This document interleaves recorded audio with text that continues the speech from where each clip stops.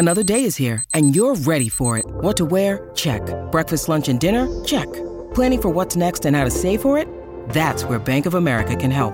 For your financial to-dos, Bank of America has experts ready to help get you closer to your goals. Get started at one of our local financial centers or 24/7 in our mobile banking app. Find a location near you at bankofamerica.com/talktous. What would you like the power to do? Mobile banking requires downloading the app and is only available for select devices. Message and data rates may apply. Bank of America N.A., member FDIC.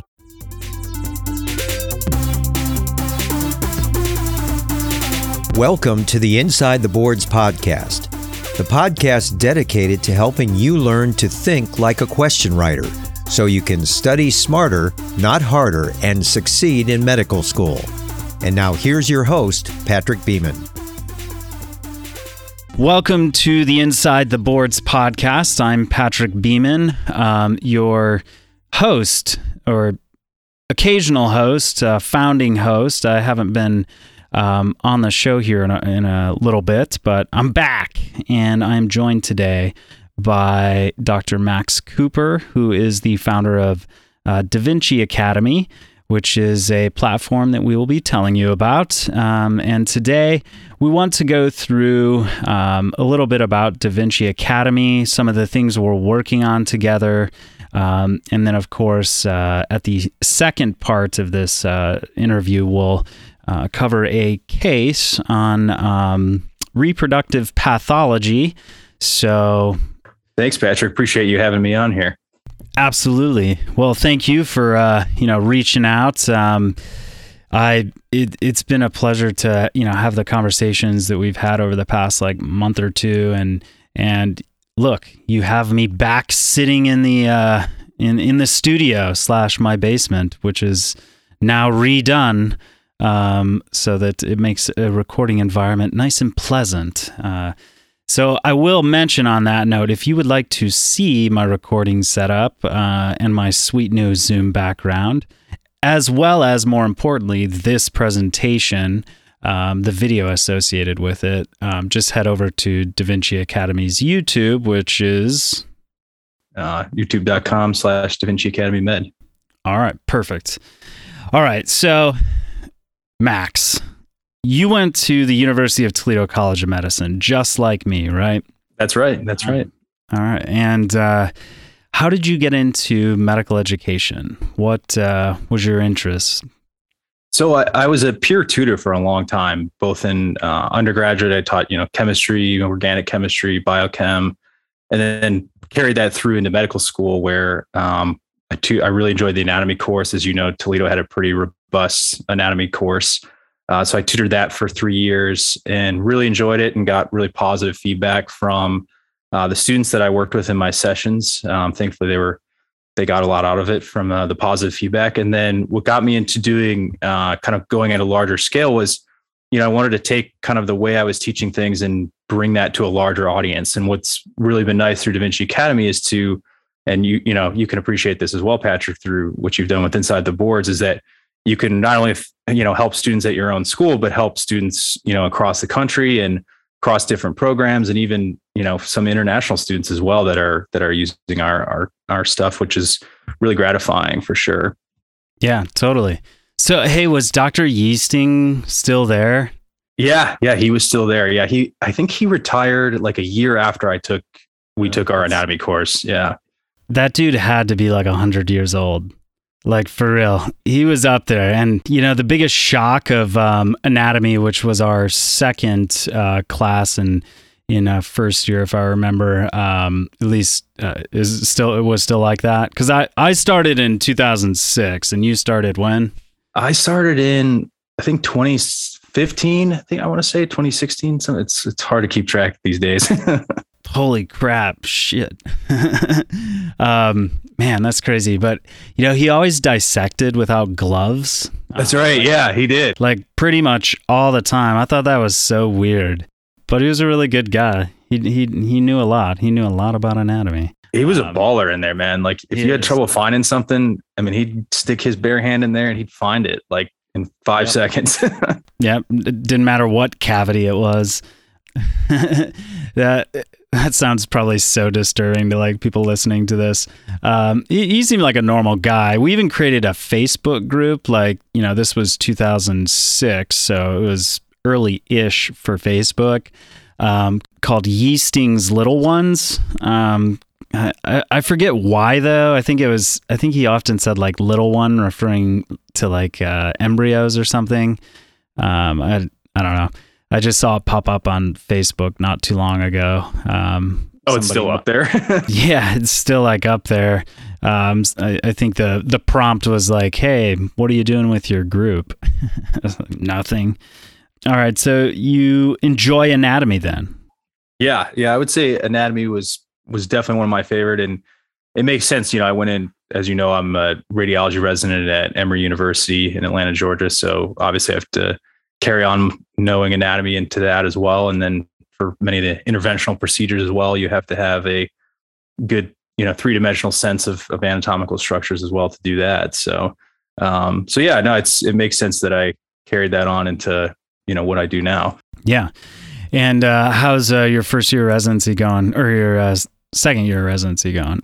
Yeah, so I did my transitional year. So that was a lot of medicine and some surgery and ICUs and all that kind of stuff. And now it's radiology. So it's good. It's, it's a little bit better schedule, especially on the diagnostic rotations, but it's a steep learning curve for sure. It's funny. I'm trying to find ways to possibly innovate in education for radiologists as well, because it's one that's a steep learning curve, especially for when you're starting out. But it's cool. It's cool to learn all the different modalities and then, learn radiological anatomy, which is actually a little bit different, not quite the same as the gross lab. So yeah, I'm enjoying it so far for sure. All right. So while we're here though, for the like first, second years listening to this, what should they think about? What's notable about going into radiology in 2022? Like any pearls of wisdom, as they say? Yeah, for sure. I mean, I think going into radiology, it's becoming a more popular field. We had a significant increase in applicants this year compared to last year, which I think everyone's trying to kind of figure out why still. But I think if you want to go into radiology, it's definitely try to do a rotation during your third year. I know a lot of people do it during the fourth year, because it's kind of a chiller rotation and good for interview season and stuff. But I think it's good to just with anything to get exposure to it. So if you're interested in it, get exposure. And it's a good rotation to do, I think, even if you don't do radiology end up doing radiology, because, as you know, almost every hospital, unless you're like a dermatologist, almost every patient in the hospital gets radiology imaging done. So it's good to have at least some kind of foundational understanding of that. So yeah, that's one. And then I think two would be,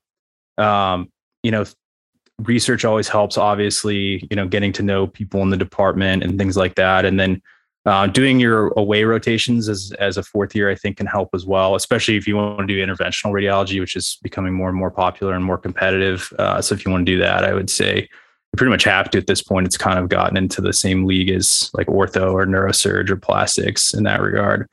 And that's the same thing, doing research, getting to know people that can advocate for you, I think is probably the key for that. What about studying radiology? Are there any notable like resources out there, or something you could recommend if somebody just wanted to, like, I don't know, learn on their extra time or something? Yeah, for sure. So I think for medical students, Radiopedia is a really good resource. Oh, that's right. Yeah. We actually, even as residents, we use that a lot, but I think it'd be even good for medical students because it's kind of like the Wikipedia of radiology, if you will. It's kind of clever how they named it. And it's nice because there's a lot of good example cases and pictures that go with the different pathology that you would look up.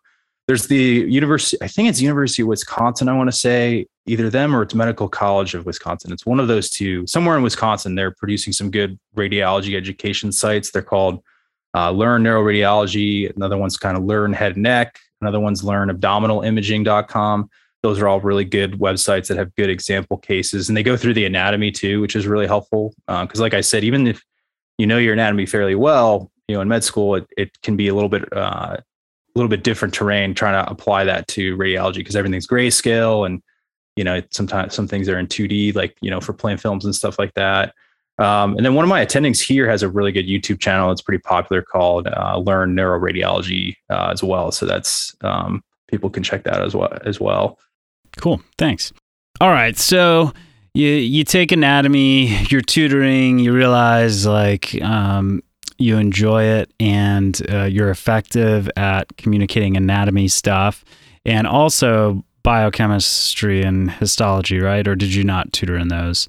No, I did. Anatomy was the main one. And then, I did histology because I had done a master's course or master's degree before med school. And I took a pretty intense semester long histology course. So I had gotten a little bit a leg up on that, if you will, before med school. And then the rest of it was in physiology. So I tutored some physiology in med school as well, which I really enjoyed.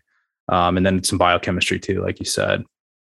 Man, nothing, I mean, for real, like literally nothing is more effective at helping somebody learn than to teach it, which is why if you're interested in, learning even more, come on to the podcast, shoot us an email to like info@insidetheboards.com if you'd like to contribute as a host to this show or do other sorts of work that involves helping your other fellow students learn.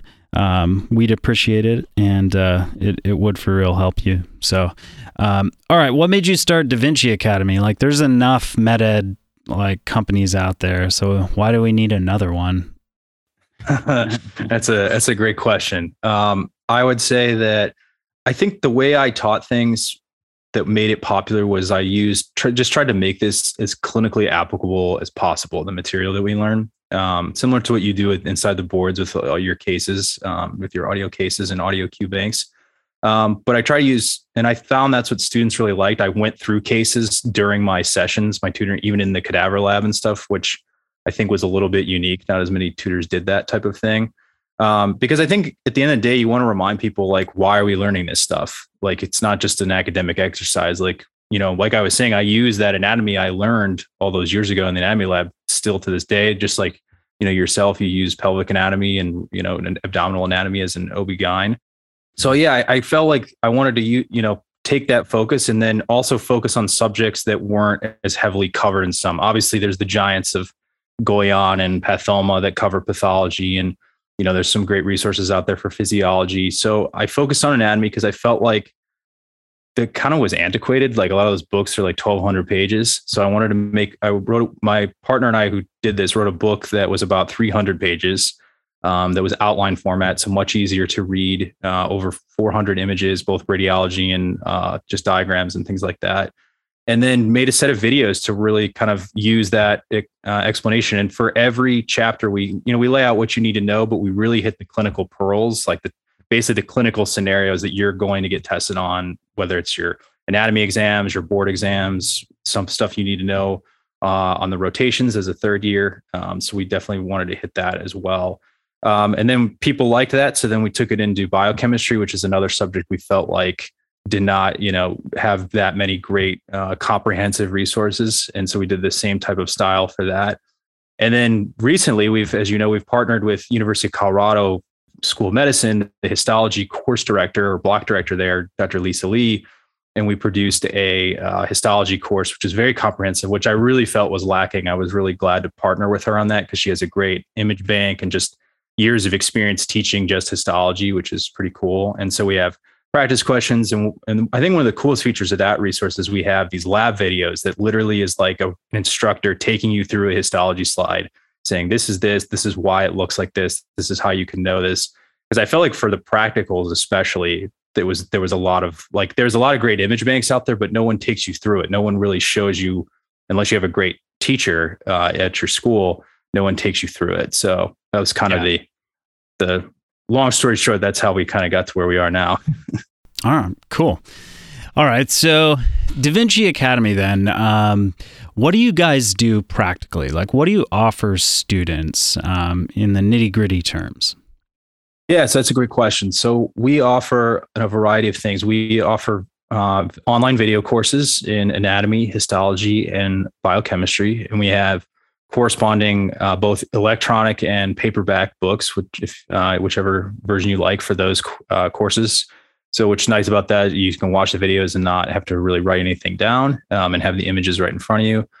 We also offer a series, as you know, called Da Vinci Cases, which is on YouTube. And then we have the audio on Spotify, Apple Podcasts, wherever you listen to podcasts or audio, which has become very popular. And it's basically where we take a case, and we'll kind of show later how we do this, but we take a case and break down the question stem and really show you what you should be getting from really every line of the question. Because I feel like, and you probably agree, every line kind of has a meaning. There's usually a purpose to everything that's put in there, even if it's a distractor.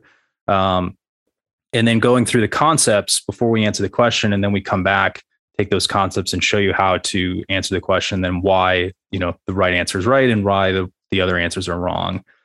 And then the most recent thing we've been doing is kind of venturing further into the podcast territory is the Da Vinci Hour podcast, which is something I've been really excited about and kind of ramped up over the last 6 months, which is interview style podcast where we, interview physicians from a variety of fields and really try to give students and, really anyone an inside look of what these people's lives are really like. You get a picture of it, a snapshot, if you will, on your rotations, but we ask the questions that, people want to know the answers to, and maybe med students might be afraid to, like, what is call really like? What are the hours really like? Those types of things which I think is wrong. I think some people might fault you for asking that, but it's really, you need to know the answers. You need to make informed decisions on, what specialty you're going into as well. And then we also we've kind of evolved to where we interview guests that have really interesting experiences or passions outside of their clinical work. So we've had people that have written published books. We've had people that do really innovative things with like medical devices. We've had recently a guest on who runs like an AI type company for dermatology, which is really interesting. And then just a number of other types of things. So people that are kind of doing unique and exciting things. Cool. So listen to the Da Vinci Hour to help you think about the sorts of things you need to consider prior to applying to residency. And probably my guess would be this would be applicable to even like residents to a certain degree who are trying to discern the best career path, because as people may or may not know, I am board certified as an obstetrician and gynecologist, but I'm also currently pursuing board certification in addiction medicine through a practice pathway that's available until 2025, I believe. And at the same time, I have two companies, this education company inside the boards and Ars Longa Media, which is like a podcast, we say a health media and creativity company. That's not exactly standard for physicians, so definitely I encourage anybody who has more than one interest, like significant interest, to really interrogate, their motivations and their reasons for choosing this or that specialty, whatever it is.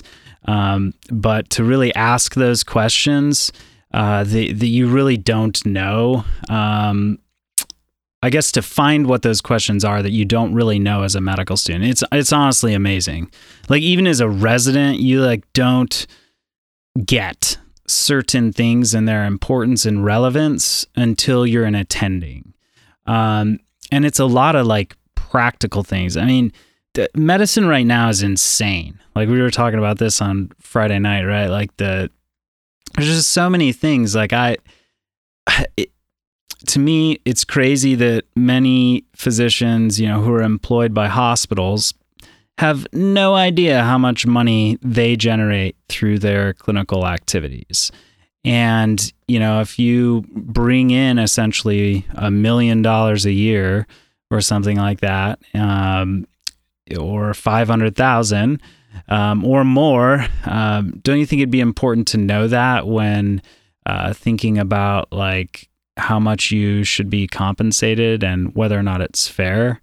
I mean, like seems pretty basic, but there's just like so many different things that are absolutely driving me nuts. It's like impossible to figure out, like as an OBGYN right now, and I'll sit for these addiction boards in October, and I think the results will be out by like February 2023. meantime, I do hospitalist work as an OB hospitalist work, and I'm the medical director for an opioid treatment program. Okay, so I have these two very separate almost worlds. Now, if I get a patient who is a man who, I don't know, has a cellulitis or something that needs an antibiotic, it's been really, I can't figure out the appropriate way to get professional liability insurance to cover me in case that person has like an allergic reaction, for instance. And there is not really a good mechanism for things of this nature within modern healthcare, and we need to change that. So, yeah, I could drone on, but basically, we are reinventing, reimagining, reconceiving Inside the Boards at the present moment. We want to bring you a lot more content, and we want to work with other, people in the education space or other spaces more broadly within healthcare. I don't want to say to start a revolution, but I don't want to not say that either. But there are definitely some things that need shaken up. Over 50% of attendings describe like burnout symptoms. Every medical student who's listening to this, I'm certain, has at some point seriously questioned in a way that other, of their friends in different, sectors don't, whether or not they made the right choice going into this, ask themselves whether or not it's worth it to learn this anatomy. What is it, like April? So, you got first years kind of getting to the end of their first year, academic year. And, there's lots of existential crises. I can tell you, there are many more opportunities for existential crises as you progress throughout medical education if you are a first year listening to this. And hopefully people like me and Max and just like, your average doctor out there who's starting out as an attending or something can help better the culture of medical education so that it's more humane, makes more sense, is more fulfilling, and most importantly, sticks to the original reason, supports the original reason why most of us go into this, which is to help people. But yeah, that'll be another probably podcast episode. I don't know where we'll put that. But no, I think those are all important things you're making. It's pretty amazing. I even, I'm sure you see it in residency, people question like the field they went into, they question even very early on. I remember last year as an intern, people questioning why should they have even done this? And you see people leave even. You see people go and do other things. Like they just can't do it anymore. Or like, especially people that go on match, like they go through the match cycle, because that just beats the life out of you if you have to do that. And so it's just brutal. Like I don't necessarily know the right answers right at this point. I have some thoughts, some ideas, but I agree with you. I think there needs to be some changes in just the culture and in the culture, and then even how some things are done as well. It's not the best. We don't support each other enough as physicians. It's not.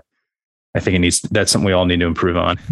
Yeah, no, absolutely, and I think that's why we really came together. Our plans, as Da Vinci Academy and Inside the Boards as separate entities is to work together as friends and to,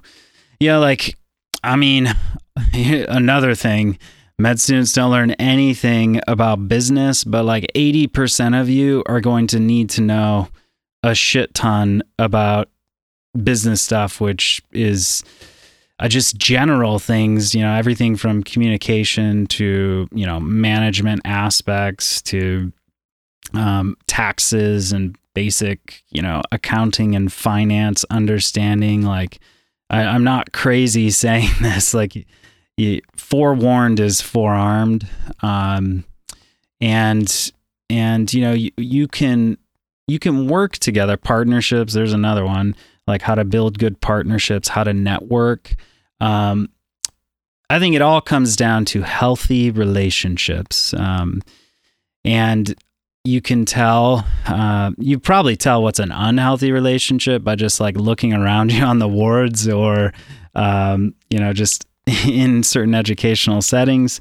But, it's important to define what those boundaries are. And we plan to work together to help one another, help you guys. Starting a business, running a business, maintaining a business is a lot of work. I spent, 2 hours before this call trying to figure out which Ohio state tax that Inside the Boards had to pay, because it sounds simple, but it is not. But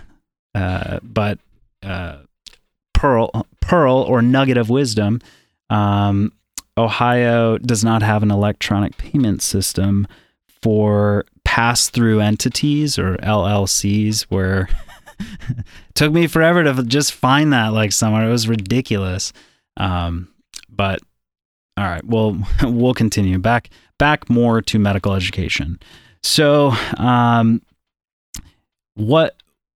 so people should go to your website and sign up for one of your courses to learn anatomy, histology, and biochem as the current offerings, right? So what is your website? So the URL is dviacademy.com.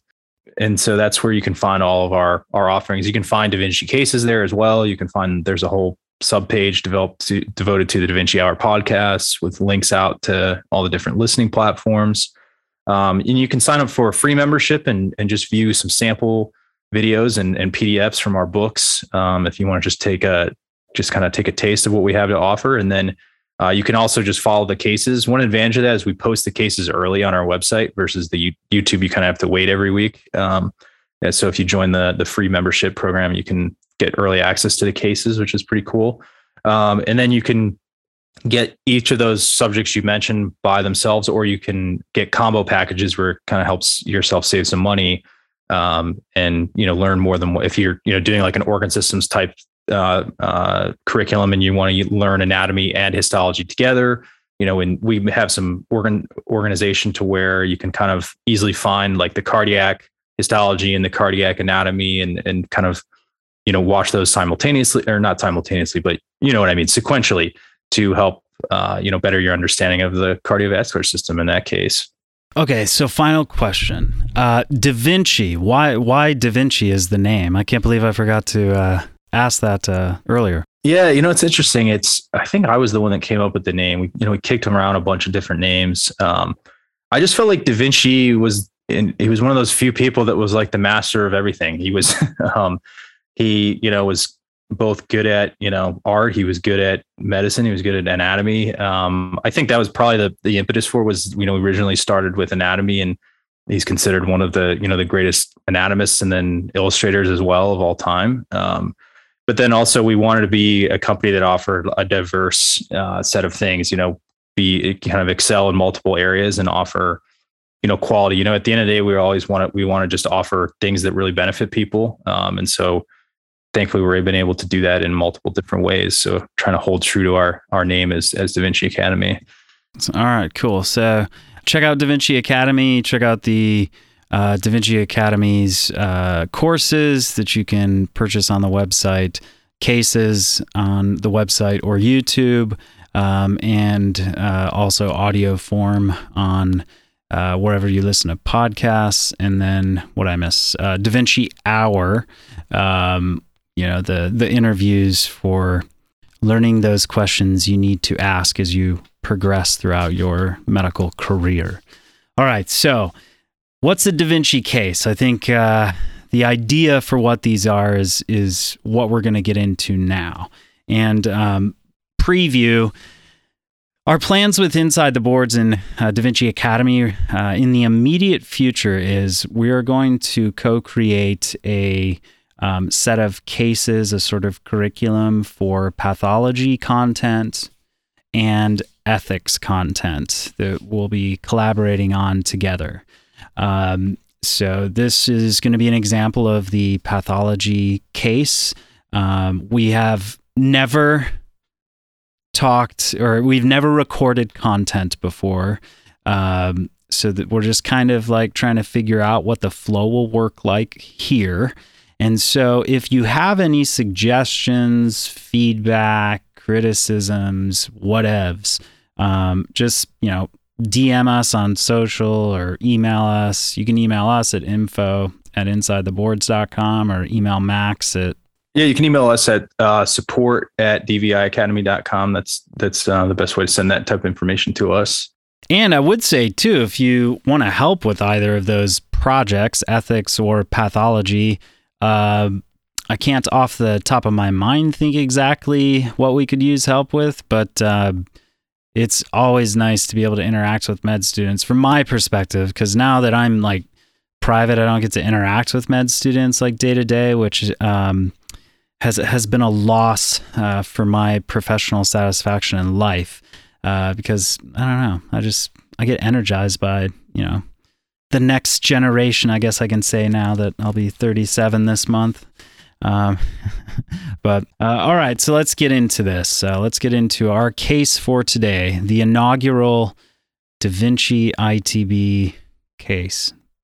So just kind of the format again, I think I alluded to this. So we'll have, a USMLE style case with a question, obviously. So we'll go through the case. Patrick and I will go through it. This is a female reproductive pathology case. So Patrick's going to lend me a little bit of his expertise as well as we go through this. We'll summarize the key findings. Then we'll take a minute, kind of go through one of the concepts that's relevant to the question. And then we'll come back and go through the answer choices and tell you why the right answer is right and the wrong answer is wrong. So I'll kick it off here with the first case. So a 32-year-old African-American female, G1P1, presents to the outpatient clinic for chronic pelvic pain and heavier menses for the past 4 months. So I think, with this first opening line, often, that's where you can deduce a lot of information. One, this is a younger woman. She's African-American. Again, like I was saying, these questions things are often put there for a reason. So you want to pay attention to race because there's, certain conditions that can be, that certain races are at higher risk for. So you want to just keep that kind of in the back of your mind as you go through the question. Chronic pelvic pain and heavier menses, as Patrick can tell you, I'm sure from his clinic experience, there's a number of things that can cause that. But I think what's key to, in any of these types of presentations to pay attention to also is the time frame. So this isn't something that just woke her up in the middle of the night and made her come to the ER. It's also not something that's only happened for a few days. So she it's 4 months. She's been dealing with this for a significant amount of time. So kind of a subacute presentation here. So she gets her vitals in the clinic. They're within normal limits. So that's, again, she's not sitting in the emergency room or anything like that. So, she's stable. Physical exam is notable for an enlarged, mobile, non-tender uterus. So again, the exam, especially the gynecological exam, is always important to pay attention to because it can give you a sense of, especially on a uterine exam, if the pathology is particularly affecting the uterus. Patrick, I don't know if you have any commentary on that. I'd be curious what your thoughts are. Definitely, I've got some things to add, but I would say let's go through the case in its entirety first, and then I'll come back to it. So continuing on to the labs are only notable for a hemoglobin of 9.3. So she's anemic. And then a transvaginal ultrasound reveals multiple intramural, meaning that it's inside the wall of the uterus, solid hypoechoic uterine masses. And just for the med students who maybe haven't done much radiology yet, hypoechoic on ultrasound just means that it's like less bright than the surrounding tissue around you. There's isoechoic, where it would be around the same intensity. And then there's hyperechoic, where it's brighter than the surrounding tissue. So it's a hypoechoic mass. And we'll come back to that, why that's important in a second. But so we kind of have a sense here that this is probably, the source of her, both her heavier menses and then her pain as well, is that these masses are contributing to that. So the question is which of the following is the most likely etiology of this patient's pathology? So this is a classic USMLE 2-part question. it assumes that you know what the diagnosis are or have deduced the diagnosis. And then it's asking you kind of a follow-up or a secondary question about that diagnosis. Yeah. So in that being said, let's go back and kind of parse this out. So, I've always advocated, like approaching each question in a standard format, whatever works for you. Often on the podcast, I forget to do this, but my intention is always to note what the interrogative or lead-in or actual question is first, which here is, which of the following is the most likely etiology of this patient's pathology? Okay, so basically, in my own words, what is that? What's causing this patient's problem? All right, so that's what I'm going to be like focused on as I then go through the vignette. And now I go back and I'm looking through these sorts of, pertinent positives and negatives like you were drawing attention to before. And in this case, we've got, like your reproductive age woman who's an African American. She's a G1P1, which for you preclinical students means she's been pregnant once and got a baby out of it. She presents to an outpatient clinic for pelvic pain and heavy menses. All right, so in OBGYN land, pelvic pain and abnormal uterine bleeding are some of the most common complaints that we see. So the likely range of answers or list of answers that could be causing this are pretty long with just this information. But we can whittle it down as we continue to go through. Vitals are within normal limits. Okay, cool. So what's that mean? Well, it means if she's anemic, then she's not like decompensated, because if she were significantly anemic, then you're like missing some red blood cells, which means you're missing some oxygen carrying capacity inside your blood, which means your heart rate goes up to kind of ensure that homeostatic delivery of oxygen to your tissues. So physical exam is notable for an enlarged, mobile, non-tender uterus. Okay, so a few things here. It's enlarged. What can cause a large uterus? You should be thinking about this as you go through the vignette. Large uterus, well, you could have a hydatidiform mole, molar pregnancy, which is something that, if, I don't know, you look in like a table in a review book that lists like causes of enlarged uteri, that'll be one of them. But what else? You can have probably more commonly would be, less commonly would be like malignant conditions like a leiomyosarcoma, which is a cancerous neoplastic condition of the uterine smooth muscle or the myometrium. Adenomyosis, which is, you can kind of think of that as like endometriosis of the uterine muscle. Classically, this was worth remembering because it shows up in vignettes a lot. The exam for somebody with adenomyosis usually is a boggy, like a kind of like a firm but spongy-ish feeling. A boggy uterus would be adenomyosis. But all right, let me pimp you. Enlarged uterus in a reproductive age female without any other information. What should you be thinking? There's a couple things definitely, but one thing everybody forgets. Well, I would say that the initial thing you want to make sure she's not pregnant. Boom, pregnancy. Don't forget, like many things in OBGYN, as far as pain complaints and palpable things inside the pelvis, pregnancy can, be a cause. It's definitely up there. Whether it's an abnormal pregnancy or a normal pregnancy, doesn't matter. You got to think pregnancy as a diagnosis. But I'm pretty sure the number one cause of an enlarged uterus is uterine leiomyomata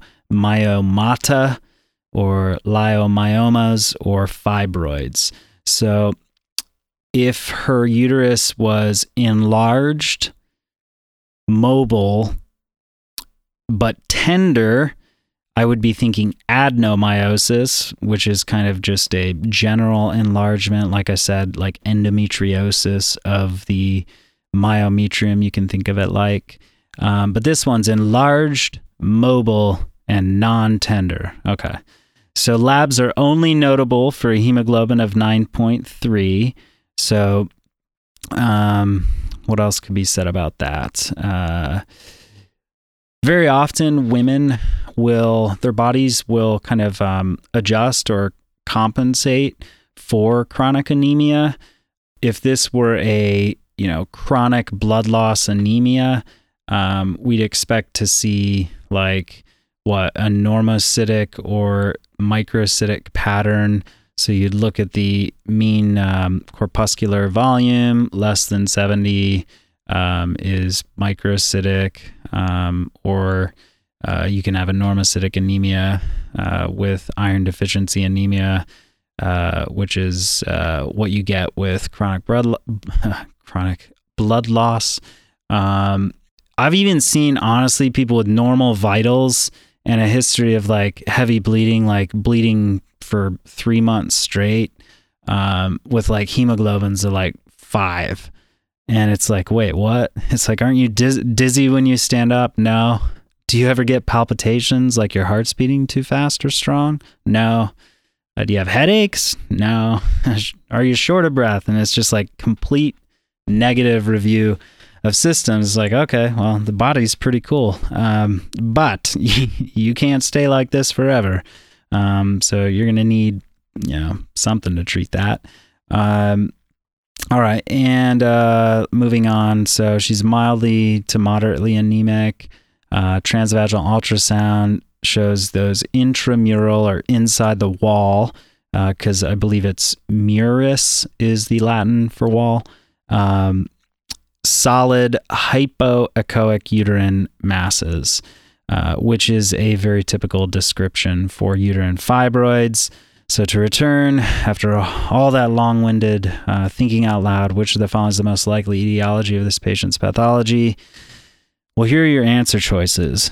First up is A, endometrial epithelium, B, myometrial smooth muscle, C, uterine serosa, or D, trophoblastic tissue.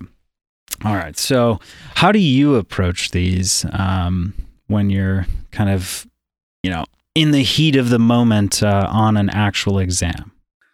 Yeah, I think it's, you got to think about the underlying pathology, and you got to think about like exactly, this is really getting at what the cell line is. So so sometimes it can be in the name, like adenocarcinoma is obviously going to be like an epithelial thing. And so you just have to think about, just kind of know your underlying pathogenesis and where these tumors come from. The other thing you can think about is kind of I always try to look for answer choices right away that might be easy to eliminate. I'm kind of a crosser out. I like to cross things out as much as possible. So I think like we were talking is, like uterine serosa, there's not too many pathology. In your explanation you were giving of all the different causes, I didn't hear too much mention of uterine serosa. So that would make me kind of a little less suspicious of that. Plus, like on a transvaginal ultrasound, it's going to be a little hard to see something that's, protruding out from the uterine serosa. That'd be something more you'd see maybe on a CT scan or something like that. Trophoblastic tissue, that makes me think, maybe she was recently pregnant, or, it's something that would have been a result of a pregnancy, and there's no mention of her being pregnant or recently pregnant. I mean, obviously she has a previous pregnancy at some point, but I feel like the question has to be, usually on the USMLE, they have to be pretty pretty direct with that kind of stuff. It's less hazy like real life is. So I don't see too much mention. So these two right off the bat, I think it kind of comes down to these. I mean, you think inside the wall, so you could think, again, it's kind of hard to discern whether it's endometrial versus myometrial if you're kind of going off that. So again, it gets a little bit down to kind of if you know it or you don't in some instances, I think, but I feel like 50-50 is not, it's better than 25% when you originally started with. Yeah, absolutely. I think what's helpful, so a few things about me. One, I'm a slow test taker.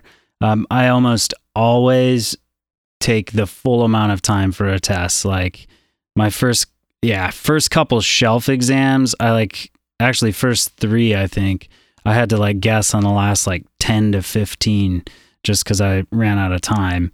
Also, they only give you a 5-minute warning at that point, which I thought was really dumb because it should be a 1 minute, but whatever.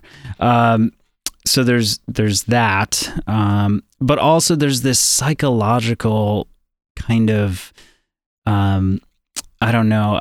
cognitive difficulty where, if this vignetted set of transvaginal ultrasound reveals multiple myometrial solid uterine masses, which of the following is the most likely etiology of this patient's pathology, I would have been like, oh, I can't pick B, which was the answer, myometrial smooth muscle, because they mentioned that there's a finding in the myometrium. So it's obviously not going to be that because they're trying to trick me.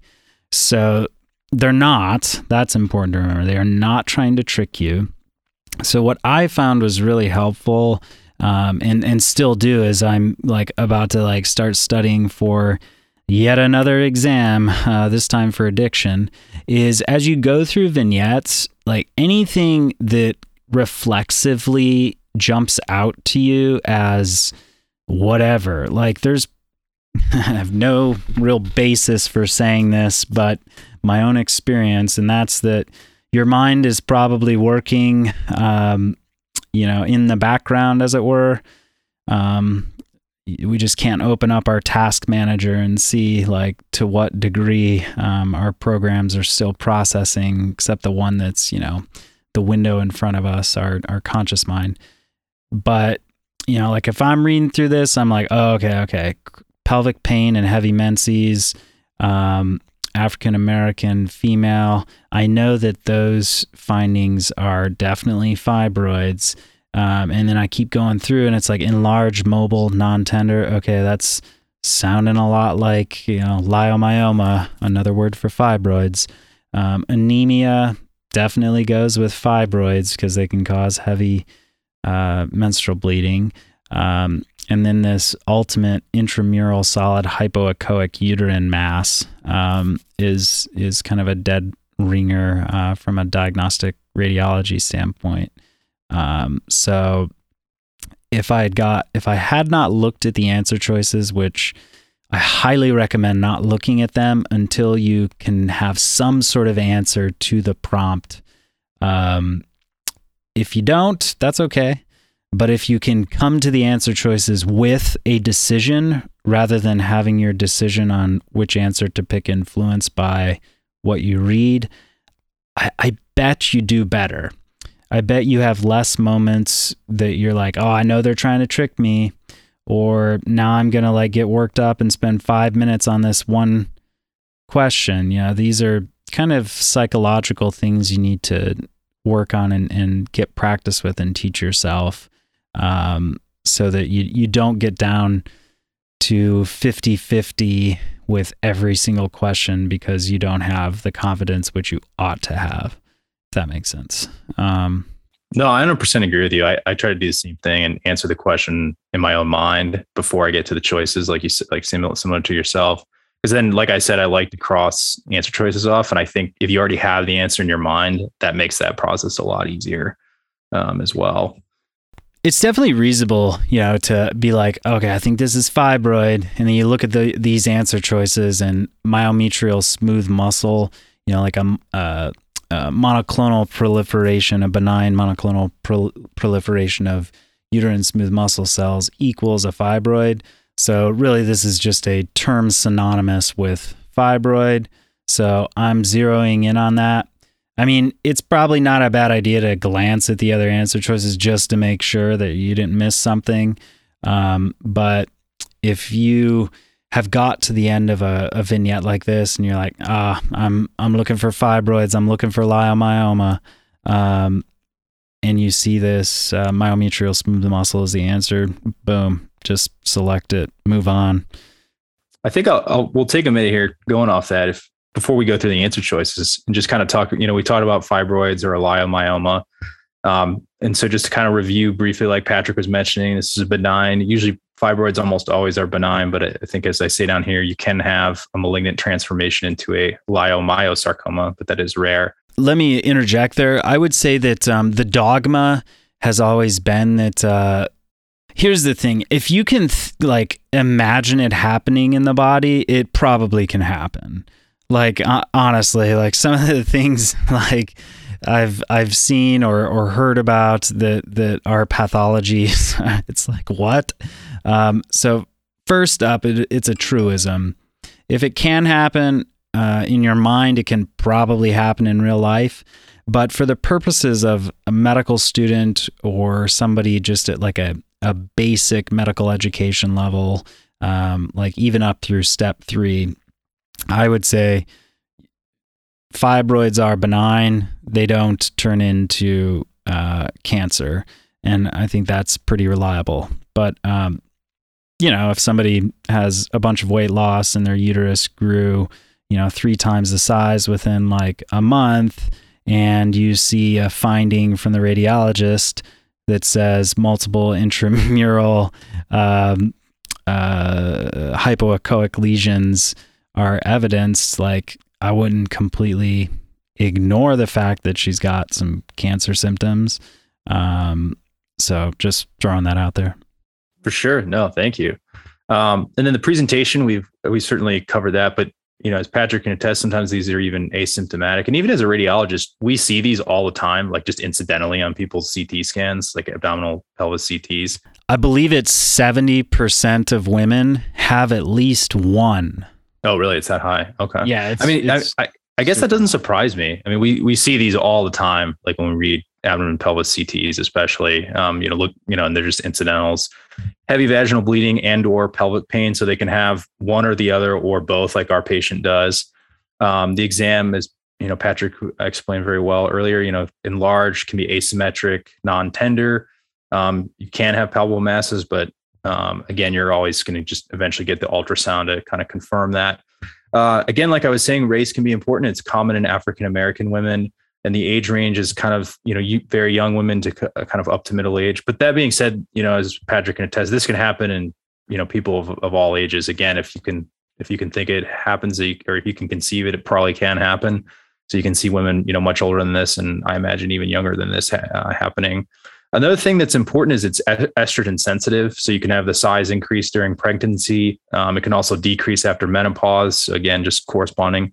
And then this is just a nice image. Those for you watching the video, it just kind of shows the position of the fibroids within, the intramural, portion of the uterus with, kind of giving you kind of that visual sense of how it arises from the smooth muscle of the myometrium. And you can, and also I think what this image shows well is often women can have more than one, and you can see them in all different types of locations. And as I think we'll talk about at the end here, I'm curious to talk with Patrick about kind of the treatment aspect of this at the end here. But, these can get very large and make these symptoms even much, much worse, which kind of require either the OB-GYN or even in our case, the interventional radiologist to intervene. So I think that we can get back to that in a second. Let's just finish out this question here. So coming back to this, we'll go through the answer choices again. So, endometrial epithelium, endometrial carcinoma or adenomyosis, as Patrick was talking about, can arise from the epithelium itself. Also, the thing about cancer, especially endometrial carcinoma, is it's usually, again, anything's possible, but it's, common things being common. It's usually more common in older women, over the age of 55. And I would even say more simply just postmenopausal. The average age is 51 for menopause, but just an associated thing to remember as a principle for every specialty is postmenopausal bleeding is always endometrial cancer until proven otherwise. It's not usually endometrial cancer. It's usually actually like a loss of estrogen and atrophy of the, robust tissue health, either vaginally or endometrially, but like a loss of estrogen. But at the same time, it's important enough, and that's the usual presentation for endometrial cancer or endometrial precancer or hyperplasia, is postmenopausal bleeding. So remember that. That's definitely going to show up on your exams over the years.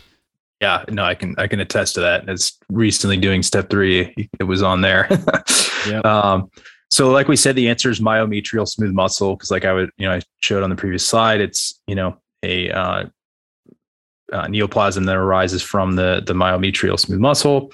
And then uterine serosa, like we said, not too many, masses that typically originate from there. You can have peritoneal carcinomatosis, which is basically like kind of sprinkling of malignant tissue throughout the peritoneum, which obviously comes in contact with the uterus. And then can be a number of things like ovarian cancer, and then also obviously can be other cancers as well from within the abdominal or pelvic cavities. Then you have trophoblastic tissue, kind of like what I was alluding to earlier. This should trigger in your mind a choriocarcinoma, which arises from trophoblasts during or after pregnancy. These ones, you're going to see beta HCG is elevated in these patients typically. And so again, like we were saying that, this would be if they said the patient was pregnant or had just been pregnant, and then, their beta HCG was still through the roof, that could have maybe tipped you off towards that answer there. Yeah. Trying to think, what other pearls? Fibroids, at least, you should know it is the most common tumor in females. That's probably worth remembering. The thing about size increase with pregnancy and size decrease with menopause, that's just a general rule. So don't be too fussed if you're on an OBGYN rotation and real life doesn't seem to match that. It's not always the case, or not simply the case, that because then people will get confused, like, wait, they have heavy bleeding and there's fibroids, and you gave them estrogen, progesterone in the form of oral contraceptive pills. Like, isn't that going to increase the size of the fibroid? And the answer is no, it usually doesn't, but it's not as simple physiologically or pathophysiologically as size increases with estrogen. It just tends to be that way. I think management could be interesting to talk about, which is a little bit maybe beyond step 1, but I think, definitely there's different, from your end, there's different surgical procedures that can be done for this. And then there's a pretty slick endovascular procedure from our end that can be done for this as well. Hysterectomy, obviously the most invasive. And then, there's the myomectomy, which from what I understand is done, especially if you're trying to preserve fertility. Is that right, Patrick? Yes. Yep. That would be the go-to indication for that. And myomectomy is simply like removal of the fibroid tumor itself. So for first year, second year preclinical students, you can basically treat the symptoms by giving them medications that will help decrease the bleeding, or suggesting some pain meds if they have pain. But if you're at a point where, for instance, it's so large that they're having trouble having bowel movements, I've seen these things like cause hydronephrosis, like cause the kidneys essentially to back up because they're compressing the ureters. People can have difficulty, with sexual function and intercourse, or bladder function, because these mass effects, it's once you're It's all the anatomy. Yeah, it's like you have a uterus, and when it's too large, it touches all these things and can cause the problems related there too. But usually once you're at that point, like where your bodily functions, normal functions are affected, then you're moving on to something more invasive. More and more nowadays, I think the go-to thing is probably something in the radiology suite because it's less invasive. You don't just usually cut them out, like, for a couple of reasons. One, they're often multiple. There's many of them. If you have one like big solitary one, that's a better situation to just remove the tumor itself. If you do have you do a myomectomy and remove the fibroid, that will make the uterine wall weaker. And so if somebody gets pregnant after that, you don't really want them to go into labor. This is more like probably 3rd year, 4th year, maybe even more like OB resident.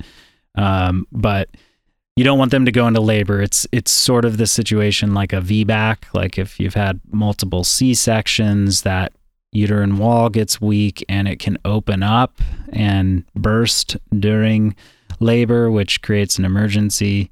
And you can remove the uterus as a whole, which is probably the more common surgical approach that we take.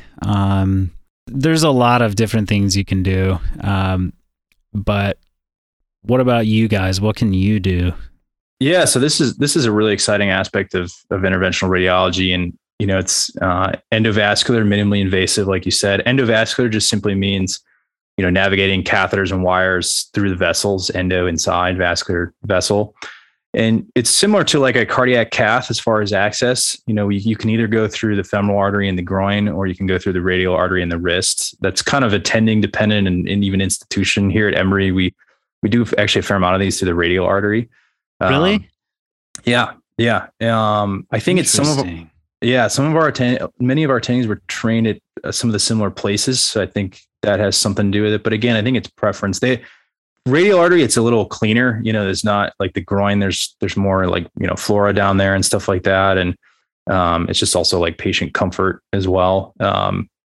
So we typically do them through radial artery here, maybe different at your institution. But then we navigate using fluoroscopy, or basically kind of real-time x-rays, if you will, and contrast dye, and kind of do an angiogram to navigate the blood vessels for the fibroid. It's pretty wild. Like when you see these things, that, you see the complex vasculature of these fibroids. And then basically we thread a catheter through the vessel through that. When we've kind of located the feeder vessel, the vessel mainly supplying one of these fibroids, and then deploy different essentially beads that kind of block off the vessel. It's called an embolization. So you basically block off, kind of clot off that blood vessel and just essentially kill the blood supply to the fibroid. And the thought is that, as a result of that, it kind of dies down and quits, acting up and giving the patient, the issues that it's causing, whether that's, mass compression or, heavy pain or bleeding. And the results have been pretty good. The patient satisfaction is pretty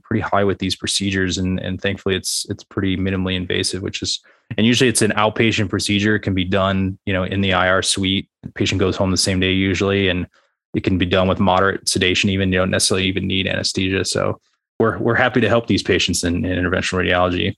Yeah. So, you can do a uterine artery embolization for this too, right? Yeah. That's typically the older approach. Yeah. And then as we've gotten a little bit better with just our imaging and techniques, we can navigate down to some of those more finer vessels that supply these things. Yeah. That used to blow my mind though. Like, how can you embolize the uterus and it not die? So that would vex me. It doesn't have to vex you. There's, a lot of collateral circulation, but in the case where you do a uterine artery embolization rather than a specific uterine fibroid embolization. The idea is that the blood flow, I guess, is significantly lessened, and the fibroid itself doesn't take as much blood supply as the uterus as a whole. So those collaterals end up, diverting to the organ itself rather than the fibroid or something of that nature. But yes, you can embolize the uterine artery, and the uterus will still survive. Probably shouldn't get pregnant, and there's some other things, but it is possible. Just throwing that out there. Yeah. And we're doing the same thing in males now too for BPH, like benign prostatic. So prostate artery. Yeah. That's the kind of the new hot thing in males. Is kind of taking this exact, because this was done first. Yeah. Exactly. That makes sense. Interesting. Yeah. And the prostate surgery is fraught with a lot more morbidity, right? Like I think, I can't remember some of the statistics, but like erectile dysfunction and things like that. Yeah, I think ED was like a relatively large portion. I'm not gonna say what because I don't exactly remember, but you disrupt that like nerve plexus, and then stuff just doesn't communicate to down there. But you don't see that so much, do you know, with prostate artery? No, it's definitely. I mean, I think it theoretically could happen, but I think it's much less than, like you said, if you're surgically removing it. So there's this big push, and we in IR we kind of face the problem of letting people know that we actually we have solutions for some of these issues that in many cases can be good solutions, or even potentially less invasive and less complicated solutions as well. Yeah, that's awesome.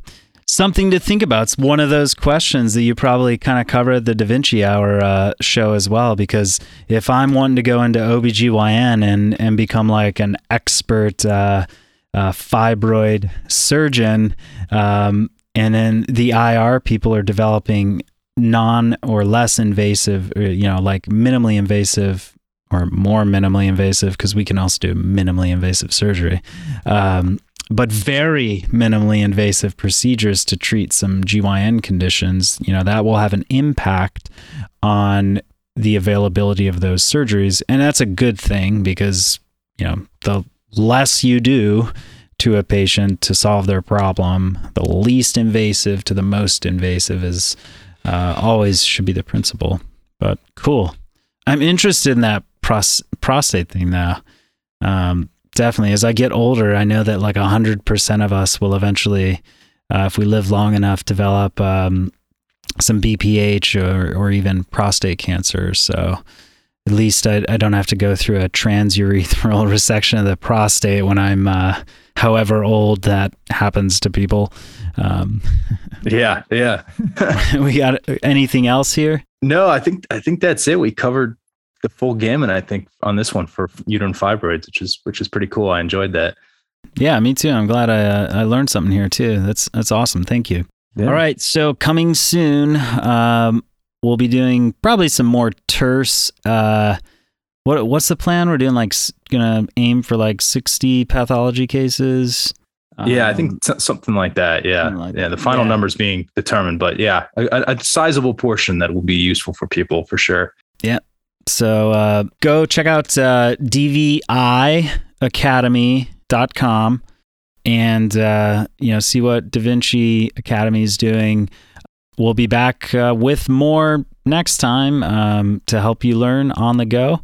Thanks for listening as always. And if you have a chance, go review Max's podcast, Da Vinci Hour, because it's always helpful for shows to get reviews, and I will do that too. Actually, I have not yet. Hold me to it.